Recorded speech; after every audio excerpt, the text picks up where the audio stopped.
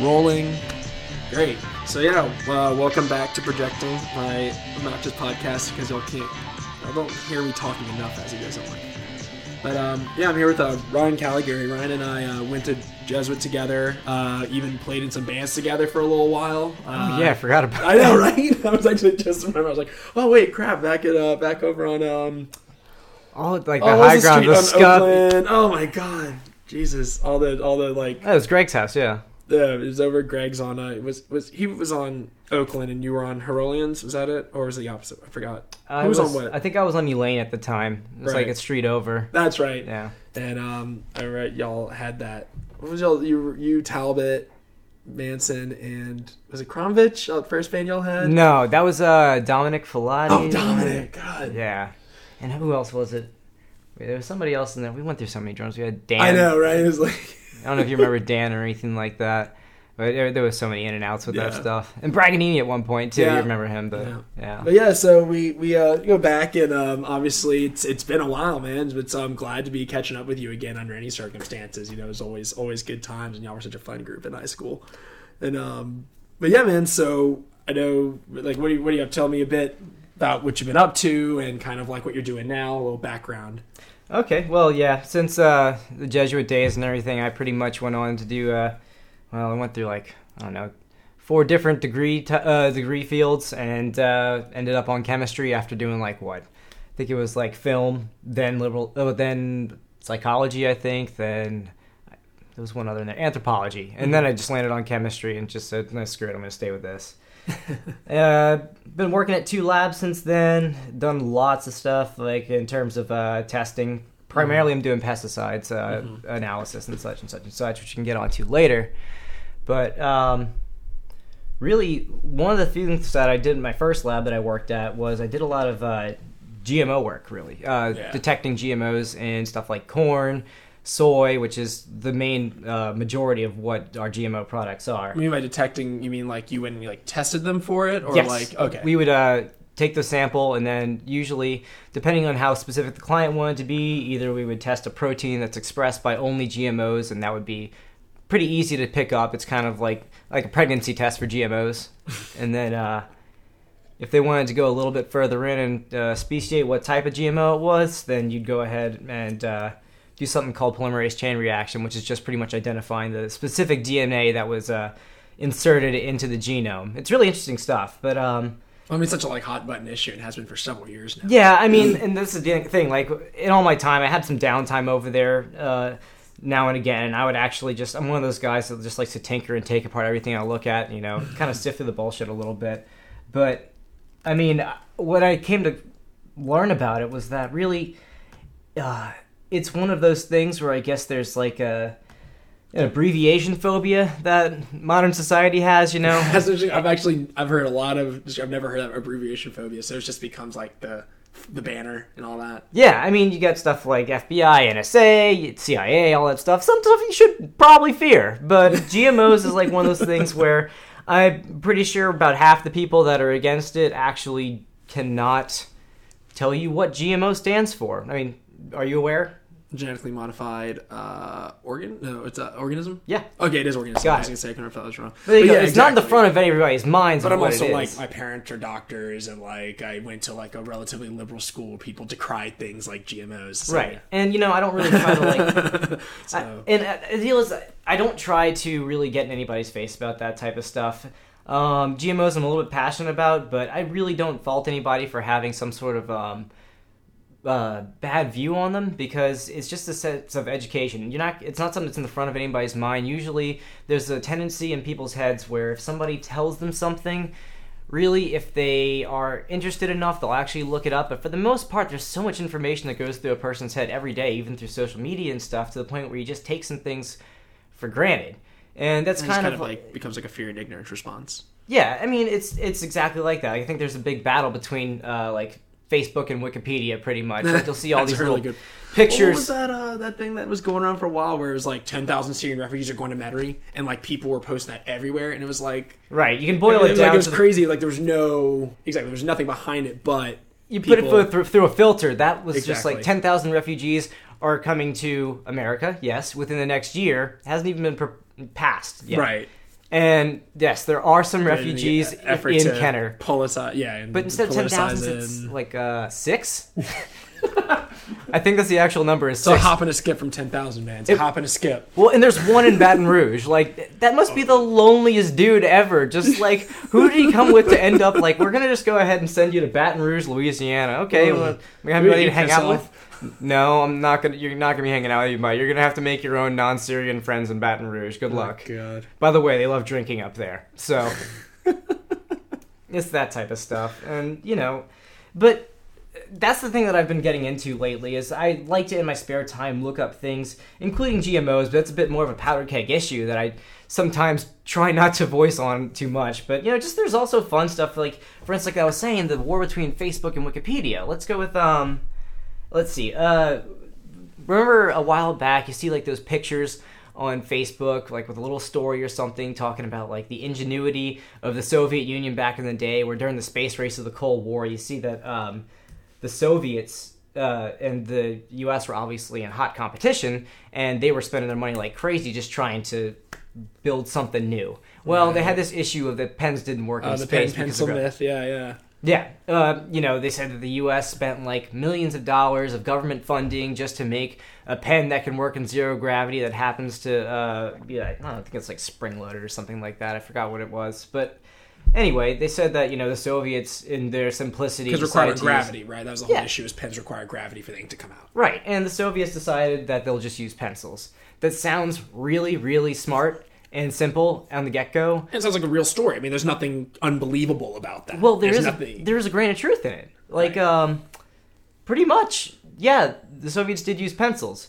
And eventually the U.S. used pencils at some points, but A, they didn't use government money. It was all private investing. And B, pencils are really dangerous in space.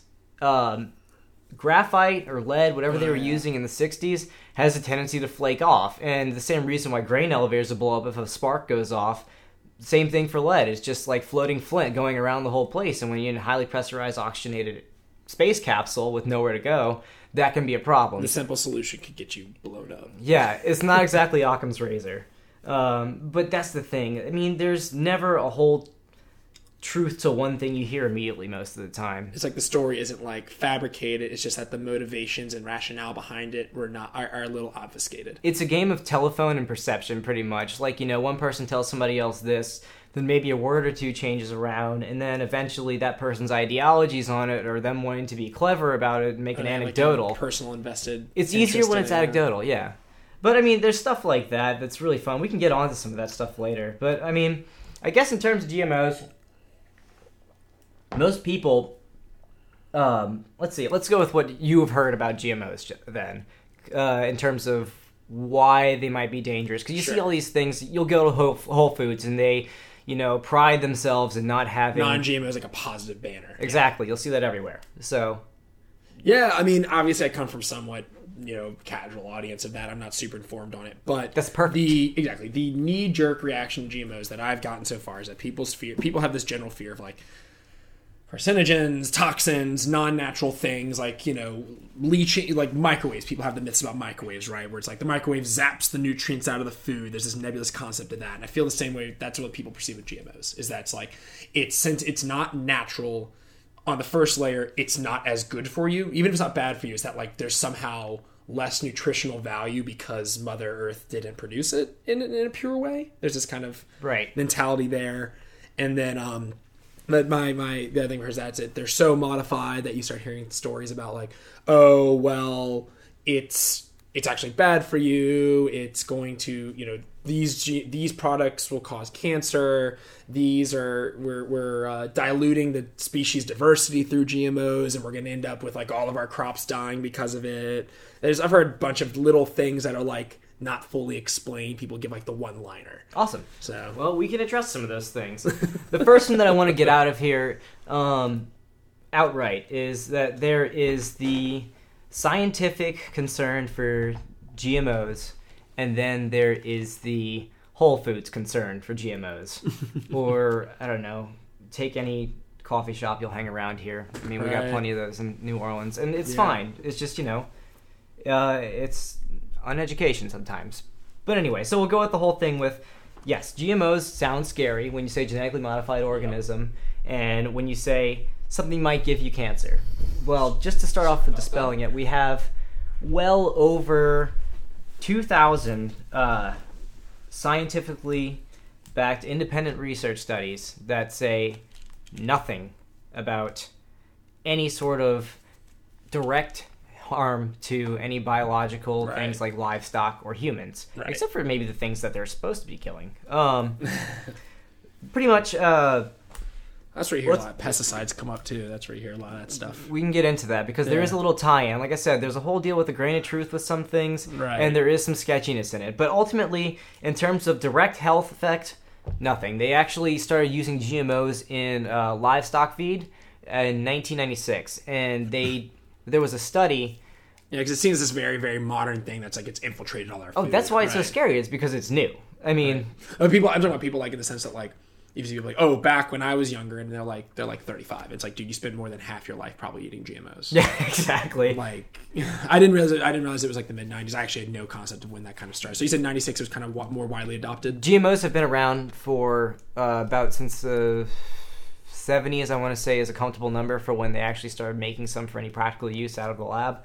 But before 1996, all crops were 100% non-GMO. Right. There was a study done using 10 billion different livestock animals. Jesus. From before and after GMOs were put into production, and now who did this? I'm just curious. That's such a large scale. Who did that? Is that like a government thing, or was I'd that have like to look at it. It was definitely done by I think the FDA. Okay, because that's just I don't want to be quoted on that, but it was actually probably multiple labs at that point. I mean, to track 10 billion, exactly. You need a lot of co-writers. I can't imagine the scale of that. Jesus. Yeah, and it was probably a few averages, but the thing is that before and after they looked at the results, and ultimately, it was boring. There was no specific trends that said, oh, these animals got some cancer from this GMO soy, or these animals got, they died faster when they were eating GMO corn.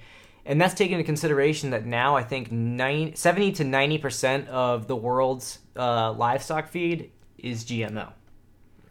So I'm curious where are a lot of these figures coming from. I just have no idea where you even find this information. Where do you get that 70-90% from? Do you see that like FDA stuff, or is that like FDA has a lot of stuff on it? Yeah. NCBI has a lot of things. What does that stand for? National I couldn't tell you the abbreviation right now of that. Okay. That's really because that's the thing. Part of the fun of this is like hearing you talk about this, and like I would love to go look some of this up because I have no idea where even this information is that people are then spreading misinformation. Yeah, there's a lot of hot button websites where you really have to look at what you like. Generally, if you see a website that has at least more than one source, and it's not the guy that wrote the book that's writing that article or something that you're talking about. This one guy, Jeffrey Smith, that's a big anti-GMO proponent that uses his own book as references. Yeah, encoding that doesn't usually work. That's pretty.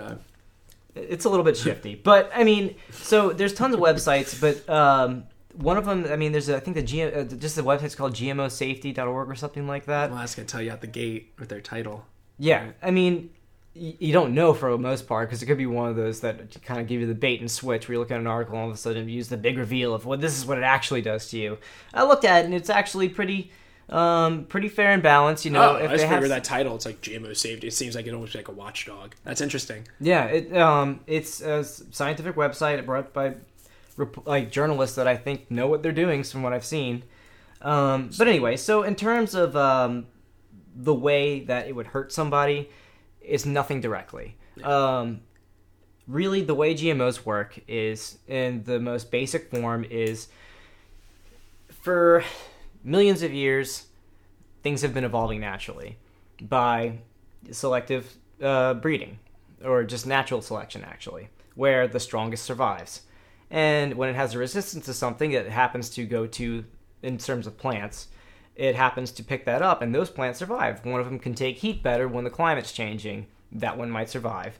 One of them has some natural resistance to some sort of virus. It survives. And then it starts mating with the other ones that survive. Well, that's kind of what GMO is doing, except we are very specifically targeting certain genes, and it's nothing like we're going to take like something from a catfish and put it into a spinach plant. It's more of there's resistances that have been that's found. the other thing. You see a lot of extreme examples. People saying like they're using shark semen pumped into our corn. It's like you see crazy. No shark semen. Yeah. But, you'll see like ridiculous examples sometimes. No, I have some things about that when it comes to China tainting things. I wouldn't be surprised if they did shark semen. We'll get to that later. But pretty much you take a gene that you find for something else. Like let's go with golden rice. Golden rice is something that hopefully will be in mass production soon. In Africa, this will show you how much the whole GMO concern is such I hate the term, but first world problem. It is a legitimate one where only people that have food available to them will bitch about it. Yeah. So golden rice is this rice that it looks exactly like it sounds. It's got a yellow tint to it. It's no different than regular rice, except it produces something called beta-carotene, which is present in anything like carrots or almost any orange food that you'll eat that has beta-carotene in it. And that is a good source of vitamin A. What vitamin A does is it boosts your immune system and it prevents you from going blind. That whole thing about horses eating carrots having good vision, well, carrots do actually help your vision. It also, that's the thing where if people eat too many oranges or pumpkin or something, they will turn orange because of beta-carotene. That's in everything. Tons and tons and tons of children in Africa under the age of 5 die very prematurely from blindness, and then after the blindness, well, they don't die from blindness unless they walk off a cliff or something, but their immune system is compromised without vitamin A in there. The major symptom is blindness. And there's no immediate resource in Africa for something that would produce vitamin A, let alone much food at all, except for, rice and a few other different things that can survive in arid climates like that, or just poor conditions. So this rice has been developed to naturally create vitamin A and potentially save millions of lives. Right. So it's one of those things where people have to ask the question of, would you rather have something that you're scared of because it might give you cancer later on down the line, which hasn't even been proven in the first place? Right. It's like kind of like a vague threat, like vague risk that's not even I don't think necessarily legitimate. Or would you rather have, food at all? I don't think anybody in Africa would say, oh, I don't want this, it's GMO. Yeah. Unless, I can't think of a reason. Unless some crazy televangelist from Africa decided to say something to the extent of, it's not what God wanted. I mean, there's some that do that type of stuff. You've seen that stuff online, But pretty much, I guess addressing the real fears that the scientific community might have about GMO is that there's a few of them where people are afraid that, GMOs might transfer genes that are unexpected. Like there's some sort of super mutant that goes wrong, like in a comic book type of deal, and all of a sudden we have like walking barley plants or something trying to kill us, or even just, there's suddenly like cancer spinach. I'm mentioning spinach a lot for some reason. I don't know why. But yeah, so far it hasn't happened. Other things that people have worried about is, I'll give an example of BT corn. It's the most used GMO corn. What it does, it just has a natural resistance to a bug called the corn borer, which decimates crops terribly. People are scared that's been the reason why bees have been having colony collapse. Not the case. There's been studies on bee larvae. They were afraid that it was developing in the gut, this particular protein that kills off corn borers. And pretty much they found out, no, that's not happening. And they just recently posted a study saying that it's actually a certain pesticide called imidacloprid that I deal with a little bit that has been causing colony collapse in bees. So that's going to get regulated soon. But in terms of GMOs, also not the culprit. Yeah.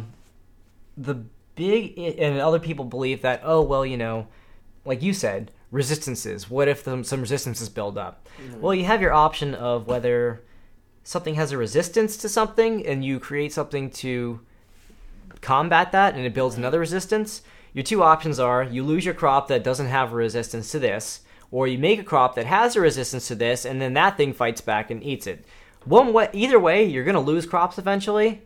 Just one way, you're going to lose them a lot faster, and that's by not doing anything about it. That's true. I mean, we haven't really gotten much better at farming. We kind of had a standstill up until, more recent times, the past 200 years or so. So this is the next big jump, and we need one for a giant population increase like we have right now. Yeah. How are we going to feed the livestock that feed us? Or even how are we going to feed us? Right. That's the really big idea. And what a lot of these GMOs do is they have a tendency to either resist a pesticide that would kill off other weeds around it, or like BT corn, have a protein in it that kills one of its main predators, the corn borer. And one of the things about that is, that's another thing on Facebook that I saw, was there was this study from some anti-GMO group that had a GMO corn and an organic corn that they got from some market or Whole Foods or so, and they put them outside for like 2 days or a week or something like that. 2 ears right next to each other. One of them went bad, and the other one... Yeah, one of them went bad, one of them went good. And everybody's saying, look, the bugs when animals won't even touch the GMO corn because it looks pristine after the picture. Number one, they didn't have a control group or anything like that. And they didn't have any proof aside from that picture of this, on their word, this is the GMO, and this was the organic corn. Either way, it doesn't matter. What they said was that the perfect one was the GMO corn. It was unnatural and nothing wanted to eat it. That's because the things that wanted to eat it died because it was made to kill them off. It was doing its job. And they gave a perfectly good reason as to why you should use GMO, because your corn will end up looking like that if you're a farmer and you have this crazy plague of insects coming and eating all of your food. Right. So, I mean, it just kind of kill something else doesn't mean it's going to kill you. Yeah, there's tons of things that, like, chocolate kills dogs. Avocados kill parrots, but, it's just like... You don't do that stuff. I mean, that's exactly... I didn't know avocados killed parrots. Good to know. Yeah, so if you ever get a parrot, just... Don't give them avocado. No guac. So, I mean, that's kind of built into it. And one of the last things that people are really scared of, and two of them, is that, like you said, there's eventually going to be one homogeneous breed of corn. That actually is the probably most valid issue, is because proper handling. Farmers have a tendency to want to make money, and they want to use the crop that works best. Right. But it's actually regulated that any farmers that have GMO seeds that they can only use for one season at a time by Monsanto, which that's the big name that a lot of people are scared of, and they kind of have a funny business plan. Yeah, I'd say Monsanto definitely has some, they have some things that they've done in the past, but it's also, that doesn't mean, therefore, GMO is bad. They're just, if they're a bad company, that can be separate from the issue of, is their product bad for us? Yeah, exactly. They're kind of the, I don't even want to say anti-hero because I feel like I'm going to get a bunch of bad emails, but like the Deadpool almost of well, they are made to a villain for a lot of things. Look at Food Inc. I mean, Monsanto is the villain of Food Inc. Right? So, yeah, exactly. And the deal is ultimately, yes, they are selling a pesticide mainly, and their corn is resistant to their pesticide, or their soybeans are resistant to their pesticide. That's their business plan. Right. It's kind of like a DRM type of deal. Like, pretty much, you can have a pesticide, but, this corn is the only thing that can resist this pesticide. Business practice is not done in necessarily good faith, but not necessarily bad for you. Yes, it is a... Debatably, I'll straight up say it's a shitty marketing plan, but it makes them money. So to them, it's good. But anyway, they require that you only use these seeds for one season. You can't reuse them. And also, you have to keep all of your GM products or crops away from all of your organic ones. You have to have both on a field. Right. And some farmers just say, screw that, I want to make more money, and just start growing them in everywhere. Have to buy new ones. Cross-pollination happens, survival of the fittest happens, and then those genes are passed on. That's a legitimate fear, but just like a responsible practice in anything, that can be controlled. That can be controlled with some regulation. It can be controlled with the farmer's sense of morality, responsibility. I would assume most of them have that. I mean, I don't know too many farmers, but from what I hear, they're not bad people. I mean, I'm sorry. No, I haven't defend farmers. I'm loving your asides. Not that I'm like it's legitimately funny. It's just really funny asides. But I mean, but that's the main issue, and that's the one I would put the most concern into. And lastly, a lot of people think that once again that there's a trade-off. Like, you insert a gene in here, and then the gene gets and then it's like equivalent exchange, where you have to give something, but you have to take away something as well. Like, it'll get resistance to this bug, but of course it won't get resistance to this even worse bug. That's not the case. Right. It's pretty much a comparison of either you go into a battle zone with just a gun, or you go into a battle zone with a gun and body armor. Right. One person has a bit better chance of surviving sooner, that type of deal. So that's kind of the issue with all the concerns. Ultimately, though, like I said, when going over this, when it comes to a necessity, just like it takes for converting to an alternate energy source of any sort, just the same thing here. This is our biological energy source where we need to eat, and the things that we eat need to eat. Right. I mean, sorry, vegetarians and vegans, but that just goes back to you need to eat too, and corn and soy are in there. Man, it would suck to be an anti-GMO vegan. That must be really expensive. That must be really expensive and difficult. Yeah. I mean, they have like a vegan restaurant around here now, but I haven't been there yet. Just vegan cheese kind of it's a weird concept to me. Oh, well.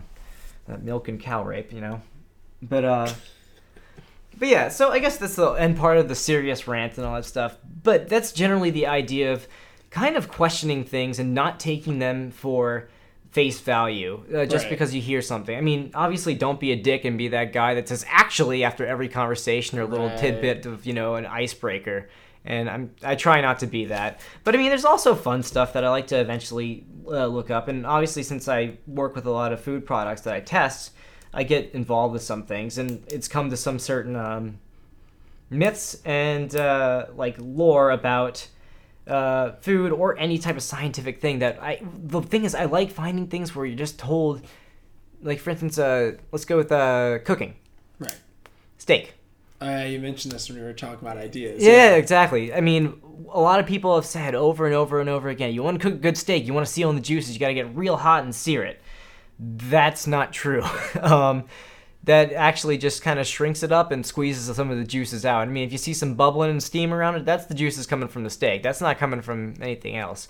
The best way to do it is low and slow. Have you ever heard of sous vide or anything like that? What? Sous vide or low temperature cooking? I mean, I'm familiar, just because I cook jambalaya and red beans. It's a nice... You do your first initial heat, and then you bring it down to a simmer and just let it sit for hours. Oh, yeah, exactly. Well, I mean, they have this new thing called, an immersion circulator where you stick it into a pot, and you vacuum seal your steak, or you put it in a Ziploc and then make sure it's airtight, and you can leave it at below boiling point, but enough to just sterilize it, pasteurize it, right. And you let it go for an hour at 55 Celsius, and that's, I don't know my conversion rates too well at the moment, but pretty much it's well below boiling. 100 Celsius is boiling, so that's an idea of it. But you can get it super rare, super tender. The fat melts into collagens, and it's just the juiciest steak you'll ever have. It's one of those where I literally will say you only need salt and pepper, and I used to never say that type of stuff. I was a big guy on seasonings beforehand, but it's that type of stuff where there's better ways to do it if you just put a little bit of research into it,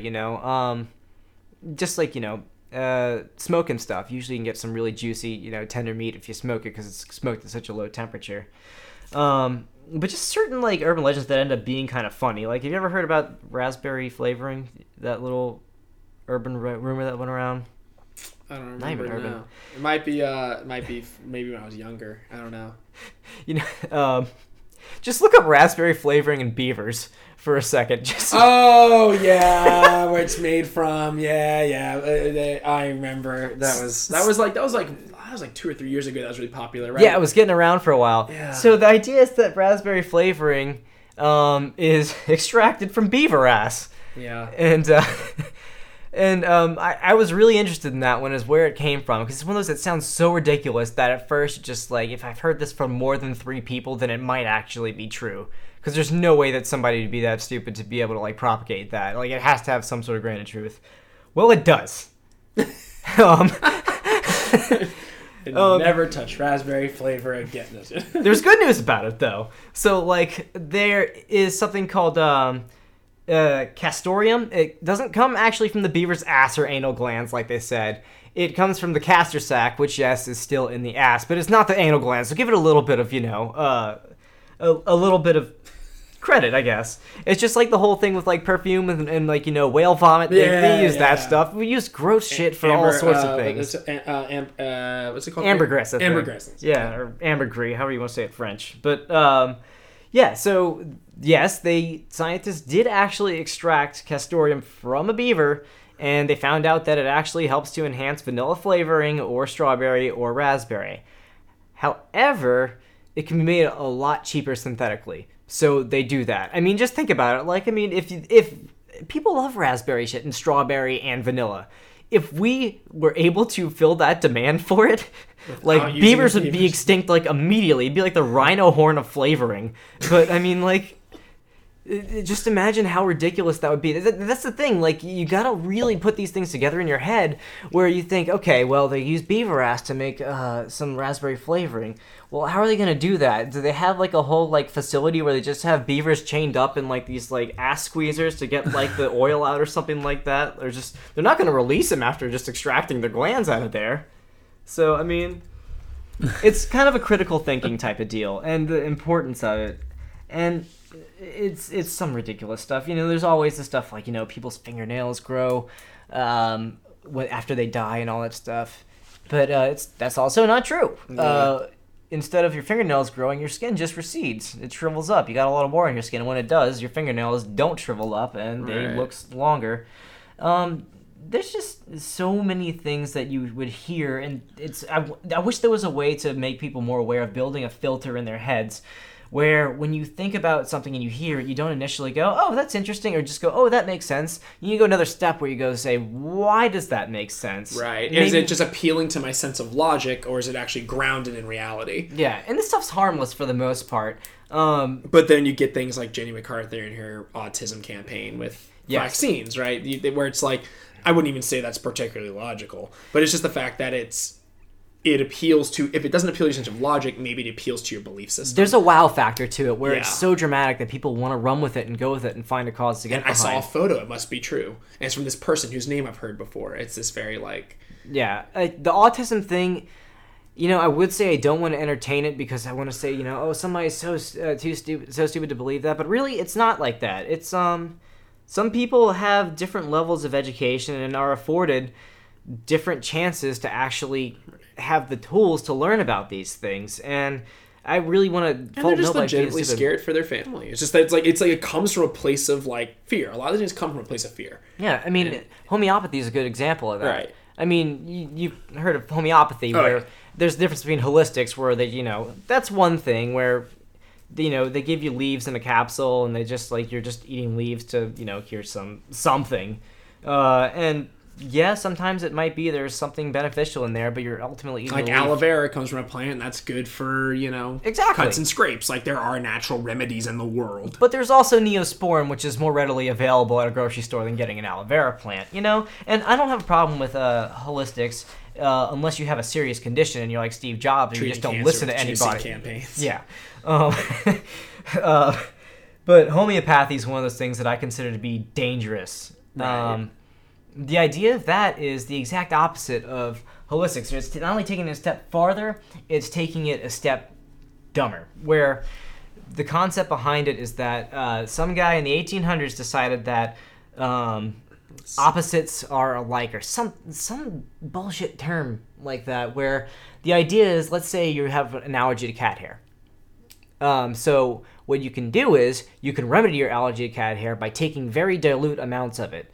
I guess they think about building resistance. That's one thing. That works for snake venom. That doesn't work for something like an allergy to cat hair. Right. What they decide to do is take a cat hair, get it in a mortar and pestle, crush it up a good bit, like real good. Everything, yeah. Real good. And I'm not talking about like shave a cat and do it. I'm talking about like take one cat hair. Right. Take one, and that might be a little bit excessive still.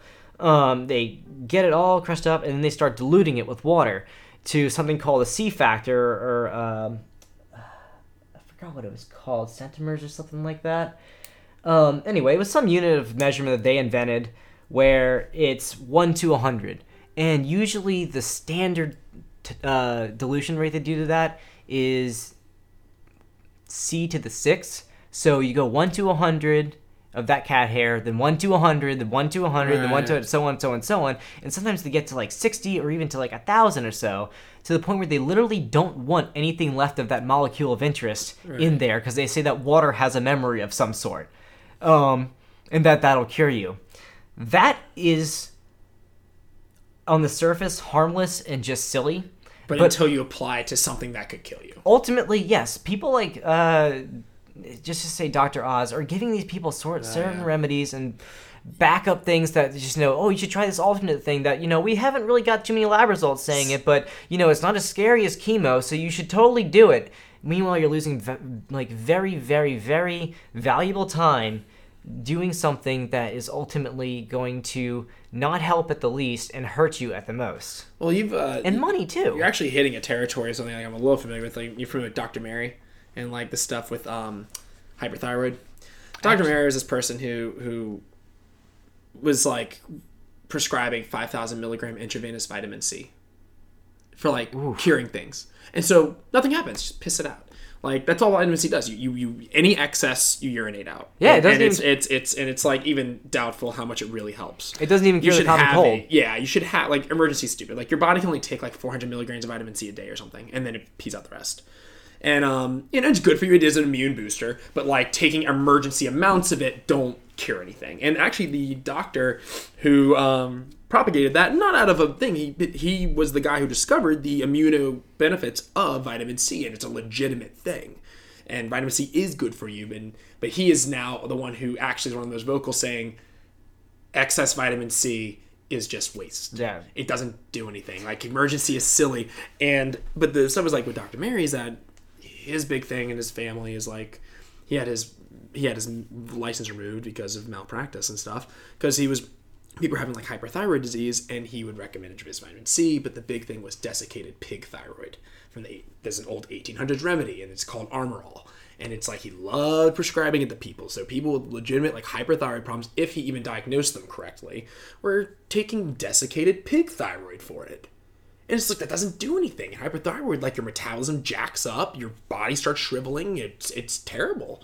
It's a terrible thing. You have your body's like out of control mood swings. It's like, and he just built this name, got a radio show. I think one of his kids still does it, and it's dangerous. I never heard about that, but that's horrifying. Yeah, I mean, that's worse than rhino horn. I mean, rhino horn just doesn't do shit, but lots of rhinos. I was gonna say, except destroy a population of rhinos. But no, it's the thing. It's like, and it's not gonna get anyone sick. What it does is it doesn't cure the problem. Yeah, and like that's something that's like you need to be treating it. It's just like that too. I mean, homeopathy, and there's so many fringe things where people can just make a buck off of people that really need help. And whether it be it can be malicious. It can very be malicious. Look at any cold reader, John Edwards, whoever what is her name, the Long Island Medium. They all do the same bullshit technique where it's just I'm hearing a gym. Is there a gym in the crowd? And some guy goes, "Oh, I got a gym. That was my dad." Like that type of deal. And really, it gives a false sense of closure to somebody who's very easily impressed. Right. Televangelists do the same thing. Cult's personality and just you aware of James Randi? What they want to hear. You aware of James Randi or the Amazing Randy? Yeah, the magician guy. He can be kind of prickish when the way he approaches things. He's like the Bill Maher of, I guess, skepticism or critical thinking. But he had a good point where he followed. I forgot what the televangelist's name was. You're talking about the big one. Yeah, not Creflo Dollar. No. It's Roberts. It's on the tip of my tongue. It's like Roberts or Pat Robertson. It wasn't Pat Robertson, but Pat Robertson is one of them. Oh, okay. No, he's just the extremely homophobic dude. That's fair.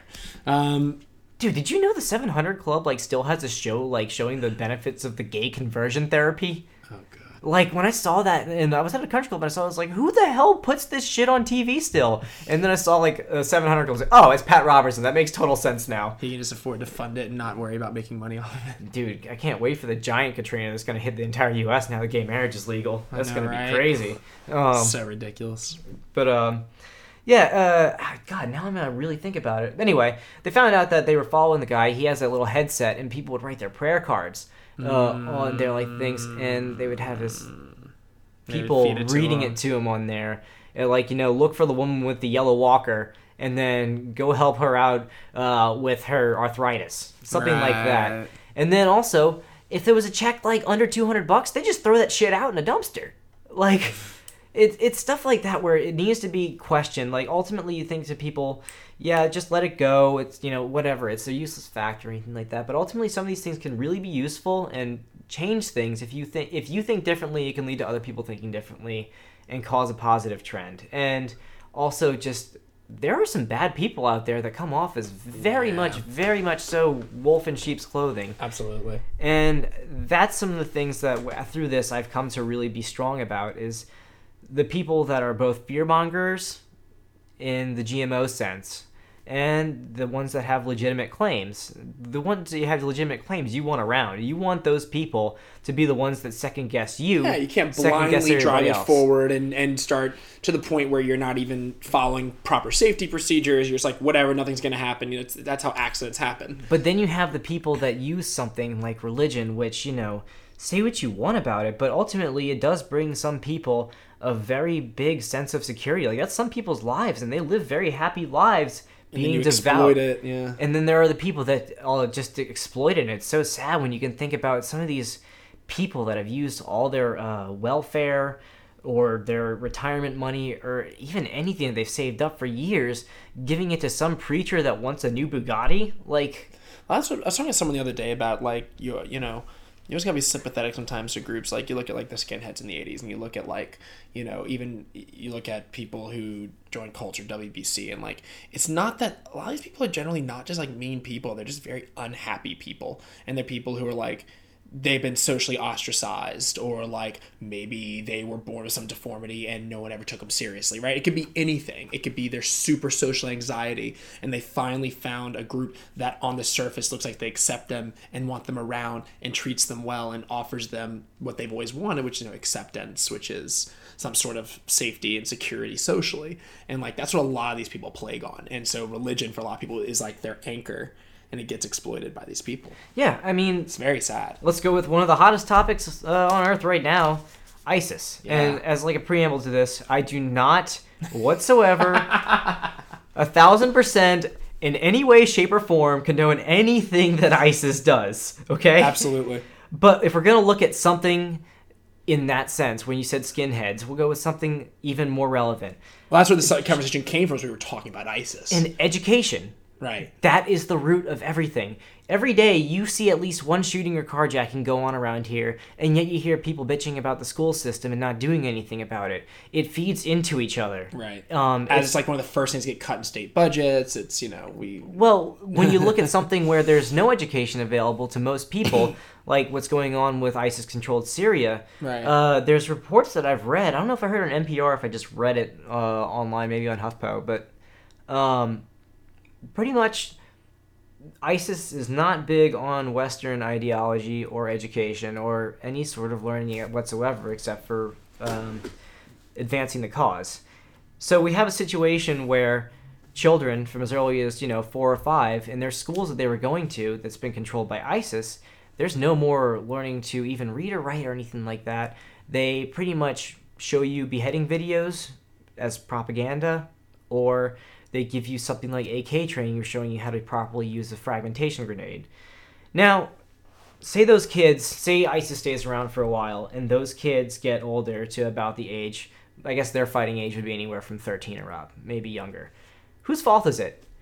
The kids that have not been taught anything else aside from violence, and that this is what they are doing by the decree of God, the highest order, because the people that they look up to, or the only people that they have to look up to, have told them that. Or is it somebody else's fault? Because you don't know that with most of the ISIS fighters. It could just be legitimately stupid people that have been swayed. And once they cross that point, there's the point of no return. Yeah. Yes, they deserve whatever happens to them. But, you got to think about future generations where just like our kids here, you have people getting shot in the streets. You have 9-year-olds dying in Chicago because of a drug bust. Well, not even drug bust, like a gang violence. Right. What are you going to do about that kind of stuff when really there's no sense of way to show them anything else? Right. Over there, it's because, they're under a very oppressive regime. Over here, it's because our prison system doesn't focus on rehabilitation. Yeah. We have, people mills for prisons. But I feel like it just got too heavy with that stuff. But just... Dude, you're fine. I don't know. No, but it's true. Like, It's we just went from talking about beaver ass to beheading videos. So I mean, I don't know. What but it's true though, because you do have to. There is a strain. Like, you gotta have some sympathy, because a lot they go like, oh my god, Twitter and social media controls everybody. It's like, no, it's that they're using social media to find the people who are looking for something. They're looking for acceptance. They're looking for a cause. They're looking for an anchor. And like, that's like the same thing. Like, religion is something people hold dear. And like, it's like, for instance, the guy who, shot up the Aurora shooter was like claiming like Christian Bible stuff, right? It's not that like Christian leaders went and told this guy to go shoot up a movie theater. It's that the Aurora shooter wasn't that his background? Was that his whole thing? Oh yeah, I thought he just hated Tom Hardy's acting. But the I think he was a Christian. It wasn't that one. No. It was like it was the shooting in was it Netherlands? No, Denmark. What country had it like 2 years ago? They had the shooter. Oh, that Bjornsson. No, Bjornsson was a serial killer. Yeah, it was that summer camp. Yeah. And the guy was like Christian ideals. It's like, it's not like Christian leadership went and told him to do that. The guy used religion as a conduit for his own problems. Right. And like, ISIS is preying on people. Like, I guarantee you, like, if I saw a Twitter post from ISIS telling me, I'm not gonna listen to that. But it's also like, I have like security and like education, and I have what I need in life. But it's like, if I thought everyone hated me, or if I was dealing with chronic depression that was undiagnosed, right? There's all kinds of people. There's nearly 7 billion people in the world. I mean, you only need to get a fraction of a percent to make your numbers swell. Yeah. So it's just, I don't think it's that like kids these days and millennials and blah blah blah. It's that like they're playing on the same people that skinheads did, that anyone does. It's you're finding groups of people who are generally misfits or undiagnosed mental cases, like, things like that.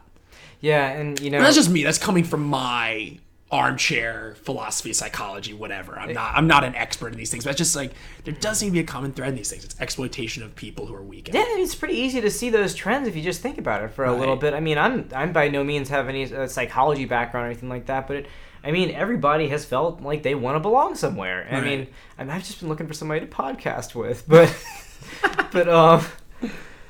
but yeah, that's kind of the issue of it. You see people always making fun of anything like Weebos or 4chaners, and they end up going shooting up a movie theater or a college campus.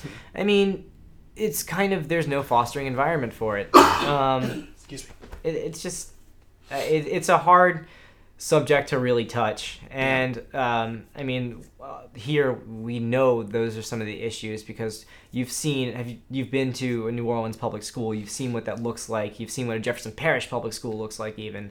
Why did we so readily adopt charter schools, right? We're looking for anything to overhaul our system. Right. I mean, I don't know if where your listeners whether you agree with them or not, but that's where it came. That's where that impulse came from. I mean, I know you know your listeners are from or anything like that, but I mean, we have a weird thing here where public schools are shit. Like, we have to go to private schools here in order to actually have a decent education. It doesn't work like that. The weird space that parochial schools have carved out too in the education landscape. Yeah, it doesn't work like that anywhere else. From what I understand, we pretty much just have.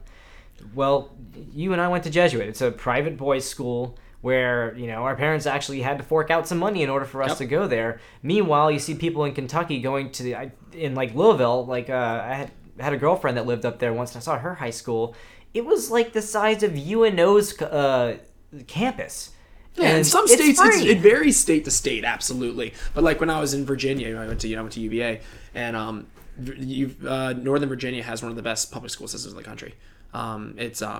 It's ridiculous. And the thing is, but there are parts of Virginia with really bad public school systems. But most people, from what it sounds like, I don't know if this is true, so Virginia people, correct me if I'm wrong, but the impression I got from other people in Virginia was that you went to private school because you didn't have the grades to get into the good public school. And so your parent had to like pay to get you a decent education. Oh. So it was like you just because a lot of these schools, a lot of them, they're selective. You can't just like pick them. You have to apply and get into them. But it's not like, there's like a tiny 1% that gets the good schools. It sounds like across the board, public schools are pretty decent. Right. And like New Orleans, it's definitely, whether rightly or wrongly, or whether it's changed or not, public schools have always, at least we grew up with it being a joke. I mean, it was like, you do not want to go to public school. Yeah. And like maybe that's changing now. I like to follow education. I haven't been on top of it lately. And charter schools seem to have some promise. Some are not working. Some are.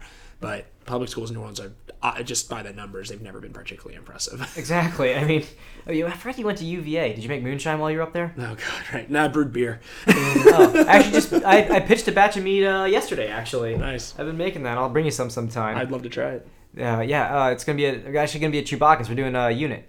Oh wait, are you in Chewbacca's? I'm doing security detail. Doing unit.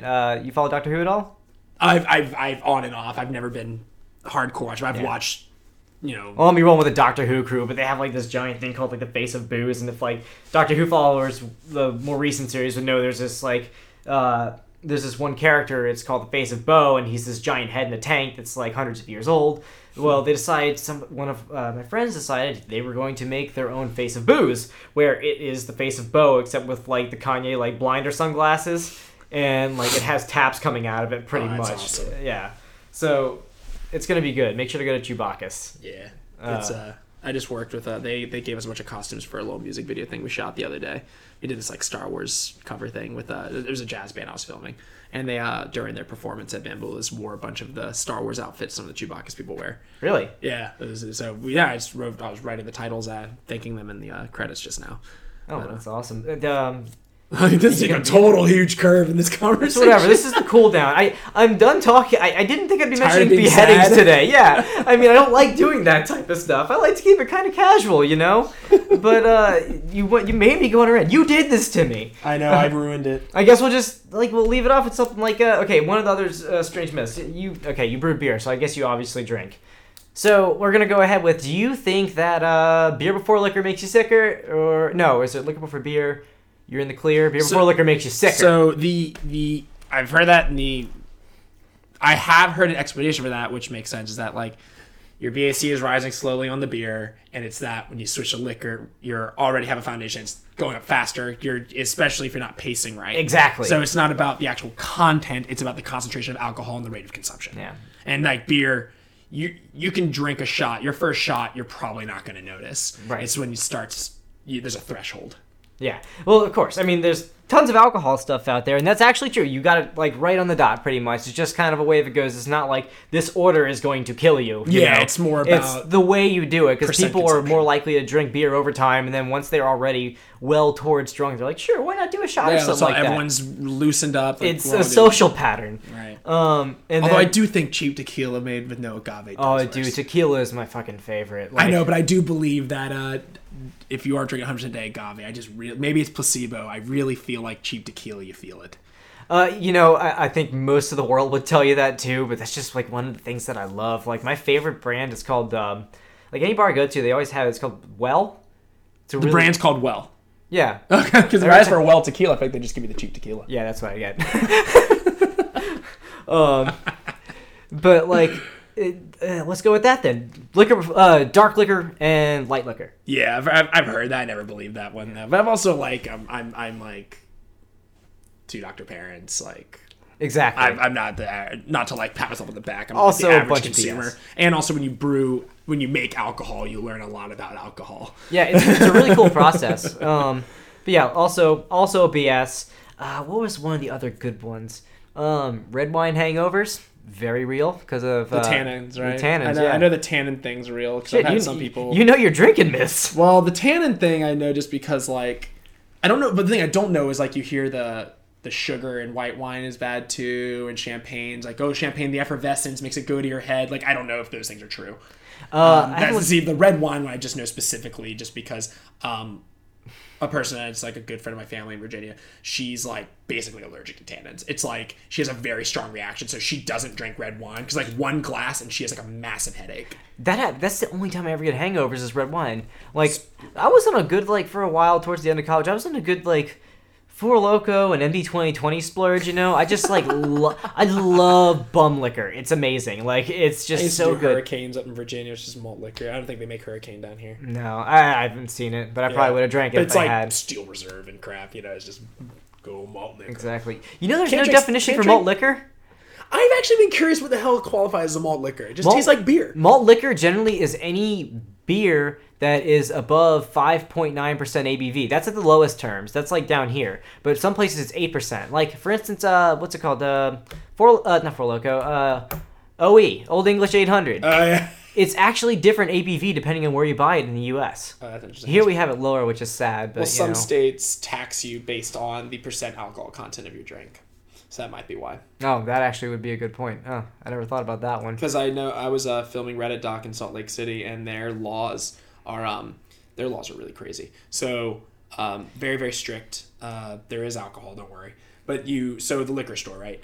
The liquor store is the only place you can buy wine, liquor, and alcohol above 3.5% beer. Any beer above 3.5%. If you go somewhere else, especially, it's 3.5% or lower. Really? Yep, beers that you've normally had. And now taps are different, bars. But when you go to a bar, you can't buy a round of drinks. Everyone getting a drink has to come to the bar. Oh my god, that's like too much to like sort out in my head at one night. I went to Baton Rouge for a show and I had like a hard time dealing with the idea of last call. Like when they just turned off all the lights at 2 a.m. I was like, in Salt Lake City. I don't remember. I remember it was definitely pretty early. It was not 2 a.m. I remember it being earlier. Yeah, but I might can be imagine. making that up. Well, they don't even sell stuff on Sundays, from what I understand, right? Virginia doesn't either. That's terrible. I just go. People just gonna buy a bunch of bottles on Saturday. Yeah, that actually promotes binge drinking. Yes, exactly. You're gonna stock up, and then you're just like. So does Last Call. Last Call promotes binge drinking. Yeah, I mean, like you're gonna stock up on Saturday night, and you're gonna be like, well, I got all this stuff here. I may as well just, you're gonna have the availability to drink it right then and there. Yep. So everything's in good moderation, That's why we don't buy buy things in bulk, because then you're like, oh, I have so much of it, and you're like, I'm never gonna run out. Oh, well, with like foods and treats and things, they're just things that like you really want, as opposed to like toilet paper and paper towels. When I found like Sam's had like 6 packs of El Jimador handles, I was just like, oh my god, I really need to resist this right now. I will have no self-control. I'll never have to leave my house again. I'll just be drinking tequila and soda the entire time. God, so I guess one thing, we're gonna probably have to wrap up soon, but I know you were talking about I think there's a good point, just your whole theme here, which, by the way, this is awesome. This is an amazing conversation. That just blew by. We're almost at an hour. Oh, really? Yeah, I know. We're at 56 minutes and 10 seconds right now. I've actually, that's like, I just noticed that. This is unbelievable. This is one of my favorite schedules I've ever had. This is so cool. And I feel like I'm learning a lot and have a lot to read. Well, I've been having fun. I like to just ramble sometimes. Yeah. But I love your theme of like, myths and dealing with it, and like not just being dismissive. You're very, very key on like bringing that up over and over again. Like, don't be dismissive, don't be mean to these people, don't bring it up like actually. And you said you were kind of interested in doing your own podcast, right? I think that's kind of like, this seems to be the theme of it. Something like building off of that type of deal. Right. Almost turn into a game show type way, I guess, maybe one day. I don't know, I have to figure it out. But yeah, I would like to eventually expand on it. It can bottleneck with content once you get to it. You're going to have to really dig deep for the myths where it's just like, no, I've never heard of that, But yeah, I mean, I would be glad to come on anytime else you want to talk. I'm usually pretty free. So I love repeat. So it's been great catching up with you, dude. Back on. Yeah, man, this is so much fun. Thank you so much for doing this. Yeah, awesome. I absolutely look forward to doing this again. No problem. All right, man. Well, thank y'all for listening. I hope this was informative. And anything else you want to add? Bye. All right. Cheers.